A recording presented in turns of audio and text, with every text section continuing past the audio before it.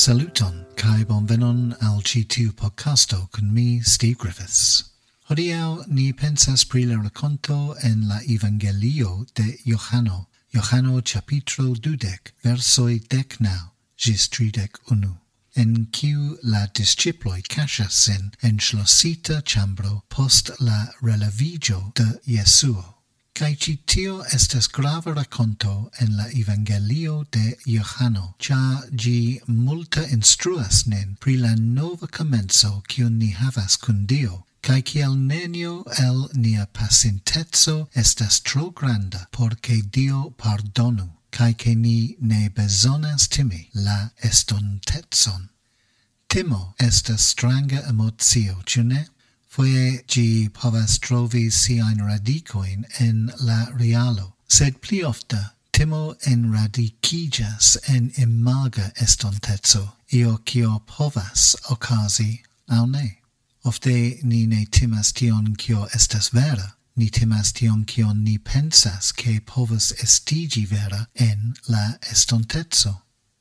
La rakonto ni havas el la Evangelio laŭ Johano hodiaŭ komencas kun la disĉiploj spertantaj timon. La legado komenciĝas, kiam do estis vespero en tiu sama tago, la unua de la semajno, kaj kiam estis fermitaj la pordoj, kie la disĉiploj estis. La granda demando estas, kiun ili timis, kaj kial? En la Evangelio de Johano, Maria Magdalena estis ĉe la tombo kaj vidis ĝin malplena. Ŝi kuris kaj diris al la disĉiploj, kaj Petro kaj Johano revenis kun ŝi por rigardi.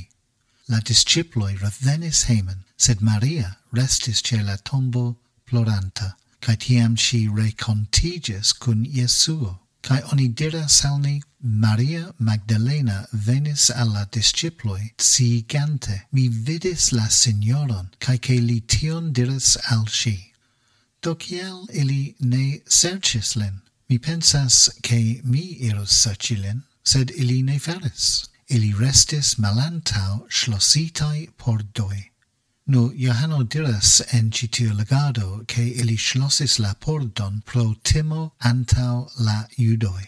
Sed tio ŝajnas stranga. Unue, la judoj ne serĉis la disĉiplojn, do ili havas nenion timinda. Kaj due, kiam Maria diris ke la tombo estas malplena, Petro kaj Johano revenis tien. Se ili vera timus la judojn, ili ne revenos al la tombo, ĉar tio estas la sola loko kie ili povas esti kaptitaj. Ili ne povas timi la judojn. Do kio vera timigis ilin? De kio ili vera fokuris? De kiu ili vera kaŝiĝis? Eble ili efektive timis renkonti Jesuon. Kai se Maria pravus, kai se Jesuo estus levita el la mortintoj, kion li dirus se ili trafus lin? Ili havis ĉiujn kialojn timi. La lastan fojon li vidis la disĉiplojn estis kiam ili delasis lin ĉe lia aresto en Getsemano. Jes, Petro restis ĉe li, sed tiam li tute neis koni lin. La culpo estis tiel malbona ke Judaso Iskarioto mortigis sin. Kiel sentis sin la aliaj disĉiploj? Honta, konfuzita, timigita. Kaj kion Jesuo dirus se li revidus ilin? Kiel li reagus?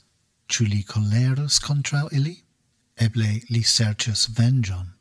Ne, anstataŭ eliri serĉante Jesuon, estus multe pli sekura ŝlosi la pordon kaj esperas ke la problemo malaperos. Eble ni pli similas al la disĉiploj ol ni volas konfesi. Kiom ofte mi havas, ŝlosis la pordon por teni Jesuon eksteren.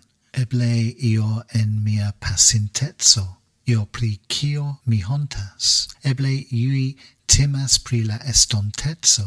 Foje ni timas tion kion Jesuo povas pensi, kion Jesuo povas fari. Do ni schlossas nian koron, ni provas teni Jesuon for, en schlossinin timante tion kio povus okazi. Kai kelkfoje ni ne estas honestai kun ni mem, pri kiel ni kaŝas nin aŭ de kio ni kaŝas nin. Eble la disĉiploj ne retenis la judojn, ili tenis sin en. Sed kion faras Jesuo? Li faras tion kion li ĉiam faras, kiam ni provas kaŝi nin de li. Jesuo venis kaj staris meze de ili. Li eniras la ĉambron kaj li diras al ili, paco al vi. Ĉi tiuj vortoj estas la malo de timo kaj honto kaj angoro. Jesuo diras al la disĉiploj kiel li diras al ni. Bona.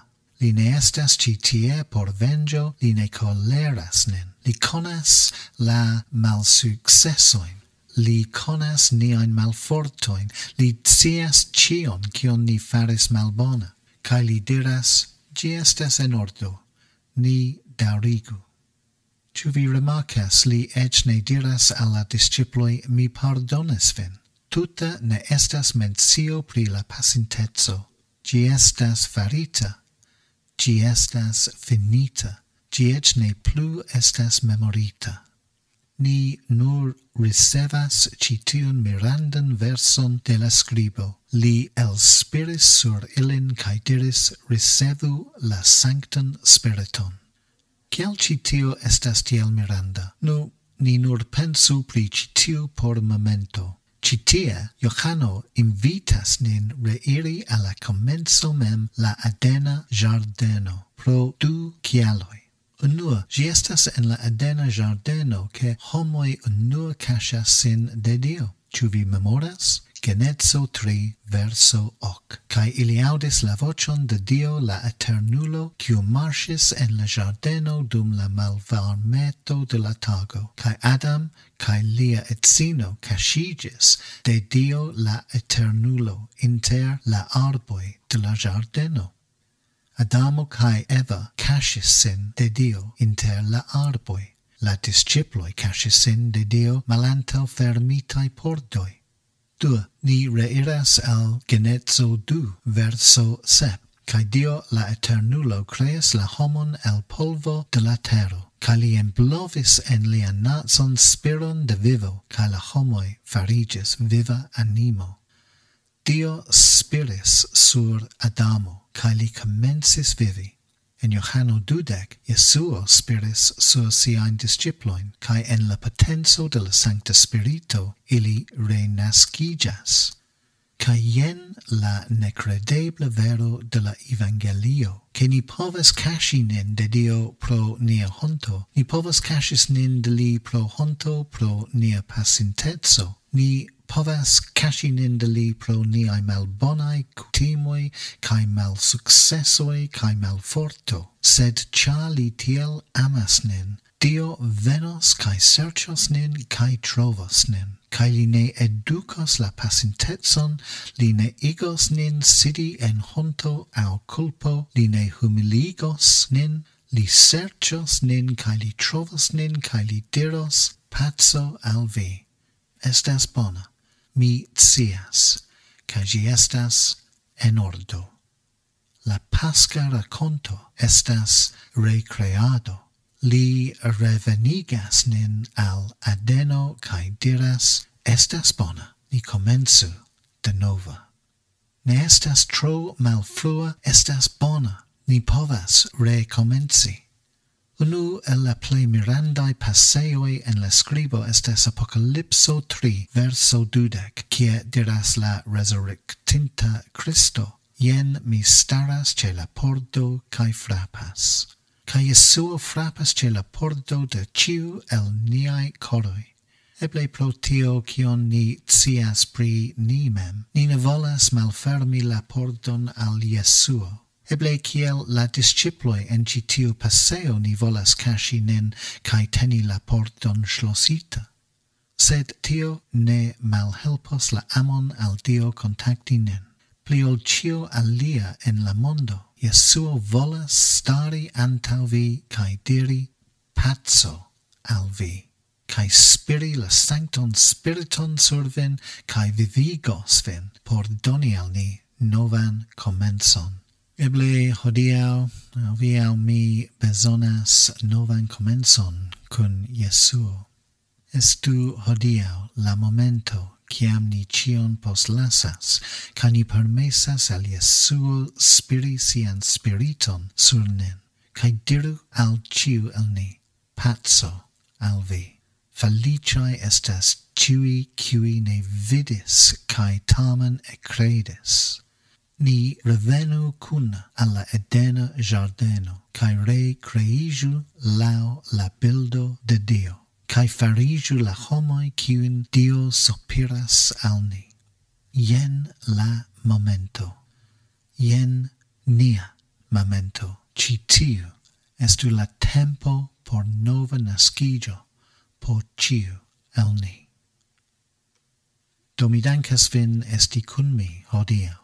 Mi esperas che vi trovis ci tion utila podcasto. Mi esperas che hodiaŭ vi scios la pacon de Cristo en viai coroi, forlevante cian culpon de la pacentezo cae cian timon pri la estontezo, cae che vi scios che vi estas profunda amata de Dio, cae vi estas pardonita, cae che vi havas novan komencon kun Dio. Dankon pro via ascoltado, cae mi antaŭĝojas esti baldaŭ kun vi denove. Ĝis la revido.